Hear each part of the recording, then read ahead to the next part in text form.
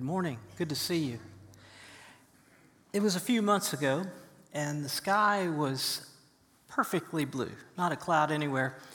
I was outside at home doing something, and all of a sudden, I remembered someone who had died, a friend of mine who died a few years ago. I don't even know why he came to mind, but he did. And as I was remembering him and reflecting upon our relationship, I just suddenly felt compelled to look into the sky, and I said, "Where are you? Where are you?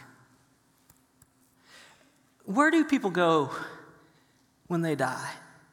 You know, life is just so mysterious. We receive the breath of life from God, and we breathe in and out this beautiful gift.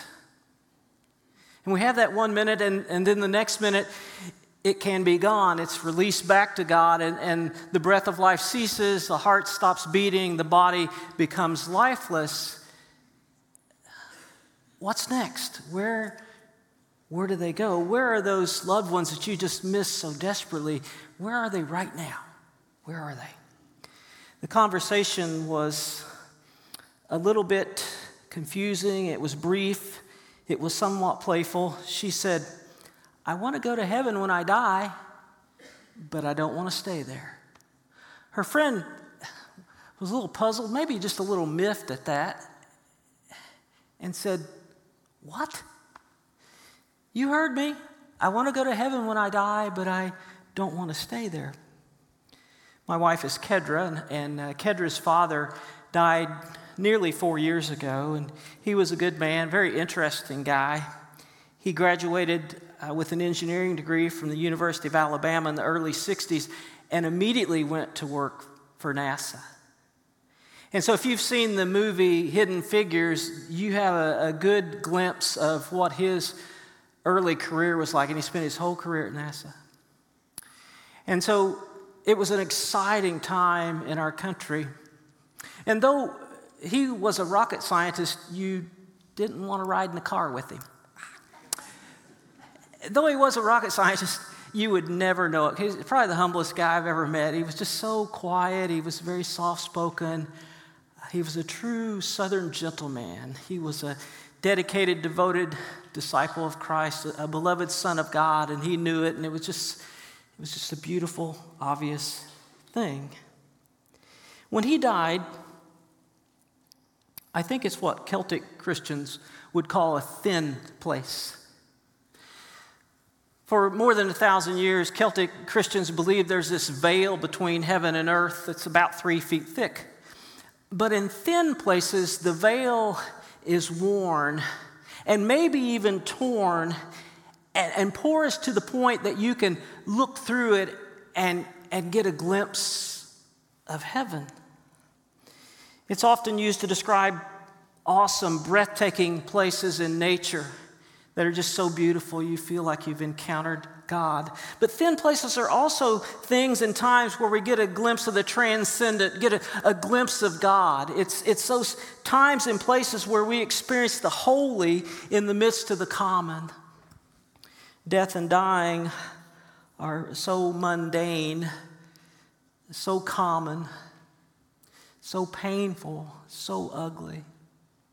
But faith transforms death into something sacred, something holy. Watching someone die is such a weird experience, and a mixture of the mundane and the holy, the common and the sacred. And for me, there have been a few times when someone dying and watching them die becomes a thin place. It becomes holy ground, becomes quite sacred. In room 107 of a hospice in Huntsville, Alabama, we experienced a thin place where you could almost see God and almost see into heaven. My father-in-law had been unresponsive for quite a long time, and then all of a sudden, he opened his eyes wide. And he looked straight at his wife of 57 years, as if to say, "I love you, It's going to be okay. And goodbye until we meet again. He then closed his eyes, and immediately a hospice nurse came running from the nurse's station. She had the voice of an angel. That's how she was described. And she literally sang over my father-in-law, Amazing Grace. And I come to the garden alone while the dew is still on the roses. Shortly thereafter, Kedra's dad passed to the hereafter. It was holy ground. It was a thin place. Where did he go? Where is he now? By faith, I believe he went to be with the Lord. I believe he is in heaven. But can I tell you, after a lot of study and rethinking over the last several years, I don't think he'll stay in heaven. I don't think he wants to stay in heaven. I think we all want to go to heaven, but we really won't want to stay there when it's all said and done. So today we finish up our year-long Core 52 journey by talking about heaven. Randy Alcorn, in his best-selling book called Heaven, says when we die, if we're followers of Christ, we will go to heaven, but we won't stay there. We'll go to be with the Lord in heaven, but we won't stay there. And I think he's right. There are numerous scriptures that talk about followers of Jesus going to be with the Lord when they die, and he's in heaven. In 2 Corinthians 5, Paul talks about our bodies and the struggles that we have in them. We have burdens and we groan because our bodies are mortal and we long for immortality. And he goes back and forth talking about that struggle that we have. And he sums up the conversation by saying this: we are confident, I say, and would prefer to be away from the body and at home with the Lord. Now, he gets really personal when he writes to the Philippians. You know, he's in prison. He is unsure if he's going to be executed or not. Is he going to be released or executed? He doesn't know. So he goes back and forth about the benefits of each. And he reveals this internal struggle that he has. And he says this. He says, "For to me, living means living for Christ. Dying is even better. But if I live, I can do more fruitful work for Christ. So I really don't know which is better. I'm torn between the two desires. I long to go and be with Christ, which would be far better for me." A little later, he reminds the people of Philippi who are just a little too proud, I think, of their Roman earthly citizenship. He reminds them, look, your true allegiance, your true citizenship is in heaven where the Lord is. He says this: we are citizens of heaven where the Lord Jesus Christ lives, and we are eagerly waiting for him to return as our Savior. He will take our weak mortal bodies and change them into glorious bodies like his own, using the same power with which he will bring everything under his control. So Paul says, Jesus is in heaven. That's where he lives now. That's where Christ followers go when they die. They go to be with the Lord. But Paul also says that Jesus will not stay in heaven. He will return. And when he returns, lots of things are going to happen, including a bodily resurrection and a transformation of all who have died. More about that in just a little bit. At death, when our souls go to be with the Lord, what's that like? Do we have any idea what that's like? What's your loved one experiencing right now? Please know that there's a lot of mystery in this, a lot of stuff we don't know, but there are some things that God has revealed through Scripture that we do know, and what we do know is very interesting to me. It's very exciting, and it's very encouraging. In 2 Corinthians 12, Paul says he had some kind of experience, a vision or a revelation from God. He says, I don't know if I was in the body or if it was an out-of-body experience. Only God knows. But he goes on to say that he was caught up to paradise and that he heard inexpressible things. That always struck me that he heard. I assume he saw them too, but I wonder if his vision is still impaired from that Damascus experience. Regardless, he says, what I saw through that vision, what I heard in that vision is astounding. It's beyond what I can say in words. I can't describe it to you. Just wow. Just wow. Now, it's interesting. Paul says he was caught up into paradise, giving us a glimpse of what it might be like for those who have died in the Lord. It also makes me think of something that happened when Jesus died. You remember that there was two guys crucified with him, one on the right and one on the left. And you remember one of them started giving Jesus a really hard time, mocking him, making fun of him. But the other one said, stop. Just stop it.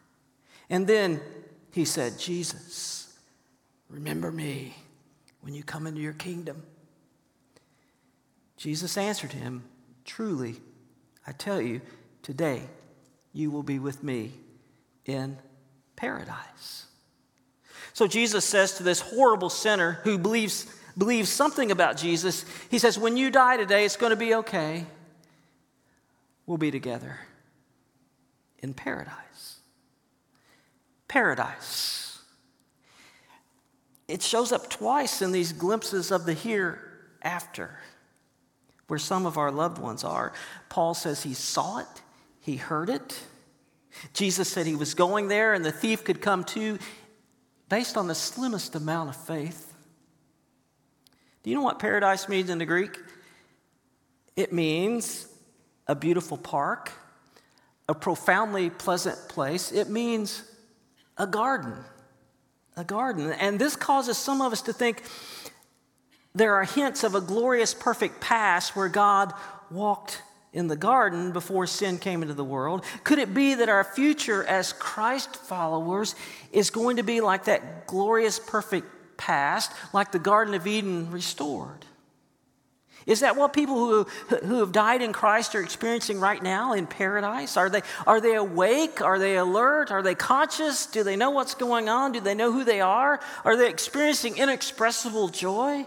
There's a passage in Luke 16, which is probably a parable, that gives us another glimpse into the hereafter. Describes two men who die.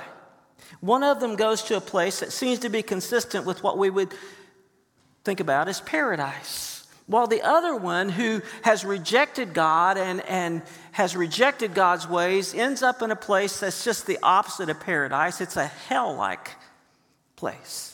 The key takeaway for us from this passage today is that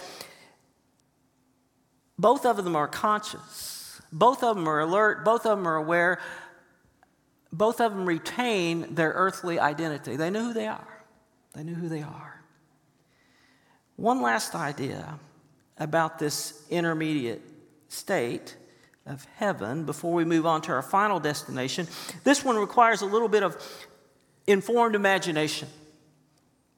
Writing to a discouraged, mildly persecuted, challenged people, the writer of Hebrews reminds them about those who have gone on before. And Sean talked about this last week. This great cloud of witnesses. It's probably those listed in Hebrews 11, the Hall of Fame of Faith. These people who have gone on before, he says, are basically cheering you on. I think he has more in mind than just the ones listed in Hebrews 11. I think he has in mind those loved ones.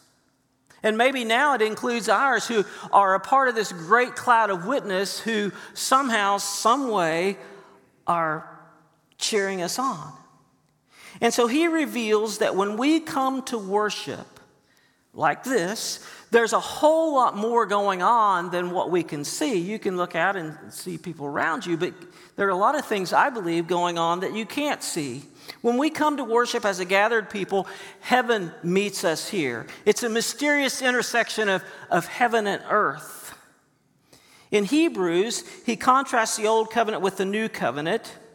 And the writer says some things about, I believe he's talking about the worship assembly. You remember back in chapter 10, verse 25, he says, don't forsake the assembling of yourselves together. Don't neglect to gather. Don't neglect to worship together. And so he's told them that already. He says, now I want to reframe worship for you in chapter 12. And I think that's what he's doing. And this is what he says. He says, you have come to Mount Zion.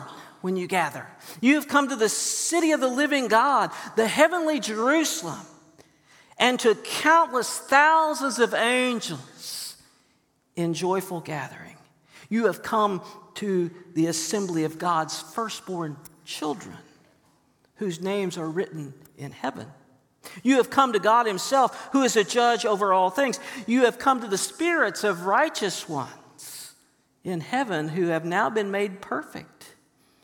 You have come to Jesus, the one who mediates the new covenant between God and his people. Now, I've studied this a lot, and I'd like for you to do the same. And if you do, I think you'll come to the same conclusion that something very special goes on when we gather to worship. Angels gather with us as we come in to encounter God. Jesus gathers with us to commune. You remember what he said before he died? And so he's here. He's communing with you this morning when you take the bread and the juice and remember his body and blood. And it seems to me that what he is saying is that also loved ones gather with us today. People who have died in Christ, who are now with him in heaven, maybe they're present with us. Wow. Now, to me, all that's very interesting. It's very exciting. It's very encouraging. But I'm going to tell you it's temporary. It's not going to stay like this.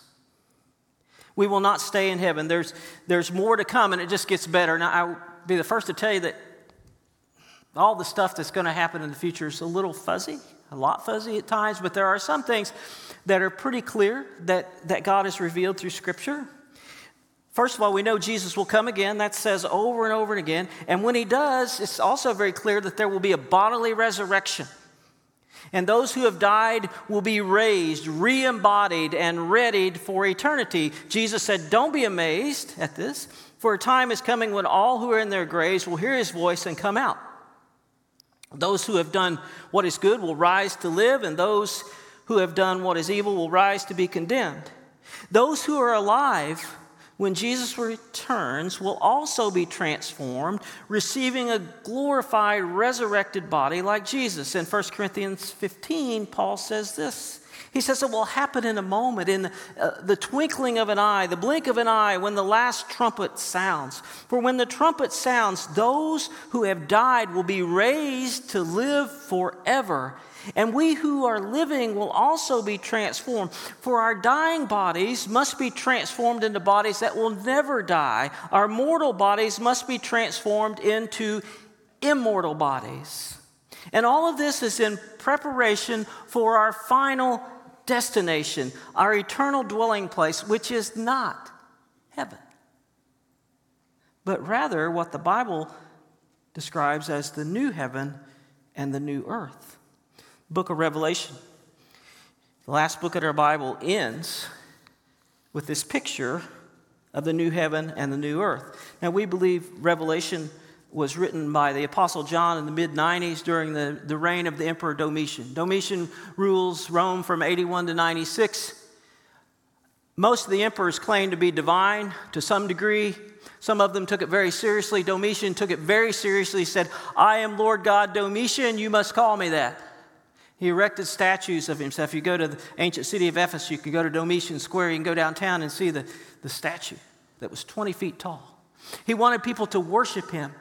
And when he figured out that Christians would not worship him and were saying we have only one Lord, the Lord Jesus, it angered him and persecution breaks out. And so the persecution has a lot of different forms, all the way from exile, which is where John is experiencing on the island of Patmos in the Aegean Sea. He's been exiled for his faith. It's that kind of thing, and it's also to the point that people are being decapitated. They're being beheaded because they refuse to bow down to Domitian. Well, you can imagine how Christians were wondering, well, what are we supposed to do? Why? Why is this going on? And so Revelation I believe, is written to define the reality, which is very difficult, to define the reality they're facing, to say there's more going on than you can see about it, and at the same time, to provide hope. There's hope. Even in a difficult reality, there's a future that is very, very hopeful. So written in Jewish apocalyptic language, I believe the main point of Revelation is don't compromise. Be faithful to the point of death, and I'll give you the crown of life, Jesus says. If you have to die for your faith, die, because it's the way to go. It will usher you into the presence of God. Even if you have to die at the hand of a Roman soldier's sword, it's okay, because we will eventually dwell with God in the new heaven and the new earth. I'm going to take a quick trip through Revelation, and we'll finally stop at our final destination, new heaven, new earth. So John has this stunning view of God in chapter 1. And he's so taken aback that he passes out. He says, I became like a dead man. He fainted because it was just so overwhelming. And so he comes to, and then Jesus dictates 7 letters to the 7 churches of Asia Minor, which is in western Turkey. You can go to see those places today if you want. And then he begins this journey. He sees an open door in heaven where our loved ones are. He says, after this I looked, and there before me was a door standing open in heaven.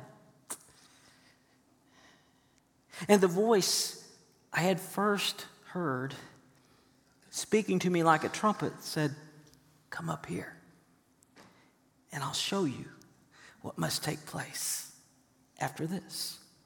So can you imagine this? John goes up and he looks through this open door into heaven. What does he see? The first thing he sees is God is on the throne, and it's just unbelievable. The beauty, the majesty, it's just almost beyond description. But the key point is that God, in all of his glory, is on the throne. He's in control. And then he sees the drama play out that has the Lamb of God who has been slain for our sins. He sees that, and then he sees myriads of angels, thousands upon thousands of angels worshiping and singing. Then he sees a great multitude, innumerable, from every nation, tribe, people, language, standing before the throne of God and before the Lamb. Red, yellow, black, and white, they're all there. And then maybe, to me, one of the most significant things is in chapter 6, he sees the souls. He sees the souls of those who have been beheaded. Where are they? They're under the altar. They're about as close to God as you can get. It's encouraging. And so he goes on and he sees lots of things as good and evil. God and Satan work through God's plan, which is often confusing and sometimes troubling. And then finally, John sees how it all ends. This is your future. This is my future. Then I saw a new heaven and a new earth. For the first heaven and the first earth had passed away, and there was no longer any sea. I saw the holy city, the new Jerusalem, coming down out of heaven from God, prepared as a bride, beautifully dressed for her husband. And I heard a loud voice from the throne of God saying, look, God's dwelling place is now among the people, and he will dwell with them. They will be his people, and God himself will be with them and be their God. He will wipe every tear from their eyes. There will be no more death or mourning or crying or pain, for the old order of things has passed away. Man, can you imagine this? So Jesus is going to return, and if we are in heaven, we'll return with him. 1 Thessalonians 4:14. If we're here and we're still alive when it happens, we'll be transformed, and we will join in this new refurbished heaven and earth, which I think will be an Eden-like paradise with perfect city qualities, golden tree-lined streets without potholes. There'll be no more faith. What? There'll be no more hope. What? You don't need them anymore. You're in the presence of God. Love will remain and envelop everything. What will it be like? Well, Revelation 21 and 22, read it. Use your imagination. It's hard to say exactly, but we know it will be far better than what we experience here. It will be all the beauty and the wonderful things of earth and all the beauty and the wonderful things of love without the negative stuff that goes with those sometimes. We will be totally holy in the presence of holy God. We will worship. I believe we will also work, and we'll create, and we'll play, and we'll learn, we'll explore, and we'll enjoy it all to the fullest extent. There'll be no more death, no more mourning, no more crying, no more pain, no more fussing, no more fighting, no more broken bones, no more broken homes, no more abuse or misuse of any kind, no more racism, nationalism, or division of any kind, no more sin, no more sorrow. The lion, the lamb, the elephant, and the donkey, they'll all get along. No night, just the bright light of God's love. Just go on in your mind and imagine all the things that you wish you didn't experience here. Gone. The new heaven and earth will not have those things. Mark Moore imagines what will be there. This is the one that intrigues me. The saints of old. We'll get to talk to Abraham and Sarah, Ruth and Rahab, David and Deborah, Mary and Joseph, Peter and Paul, Mary Magdalene, Lydia, Euodia, Syntyche, Titus and Timothy, on and on. We could go, and I think we'll sit down with them at these banquet tables, and we'll talk and share stories and listen to their stories that we have no idea about. And it will all just be glorious. I believe our loved ones will meet us there. Grandpas and grandmas, sons and daughters, mothers and fathers. Who do you want to see? If they follow Christ and you're doing the same, then I think it's going to happen. I believe it's going to happen. We'll share stories, we'll dream dreams, and we'll do wonderful things as expressions of worship. The main thing is we'll see Jesus. Surrounded by your glory, what will my heart feel? Will I dance for you, Jesus, or in awe of you be still? Will I stand in your presence, or to my knees will I fall? Will I sing hallelujah? Hallelujah? Will I be able to speak at all? I can only imagine. And I can hardly wait. But as I wait, I pray a prayer of hope. And I want you to pray it with me, okay? I really want you to pray this with me. Our Father in heaven. Wait. I don't hear anything. Ready? Our Father in heaven, hallowed be your name. Your kingdom come, your will be done on earth as it is in heaven. So while we wait, we strive to bring the future into the present, pointing with hope to a glorious day that will never end. What do I want you to take with you today? I want you to take with you what I'm going to take, and that is, this is just encouraging. It's just encouraging to think about and gives me hope during difficult times. Do you know Jesus today? Don't you want to go to heaven and then not stay there? Don't you want to be in the new heaven and the new earth forever? Jesus is the way. So you put your faith in him, you turn away from all the things that just are not going to save you, and you reenact his death, burial, and resurrection in the waters of baptism. You can do that today, right over here, right now if you want. So let's pray. God, thank you for these encouraging words that you provide to us about life and death and life beyond. And we look forward to that day that we're in your presence fully and finally. And just keep us faithful, keep us strong, keep us full of hope as we long to see you. It's in Jesus' name we pray. Amen. Thank you for watching this message from Sherwood Oaks Christian Church. Did you know you can view any message from the past 6 years at socc.org/messages? You can also view complete worship services from the past month at socc.tv.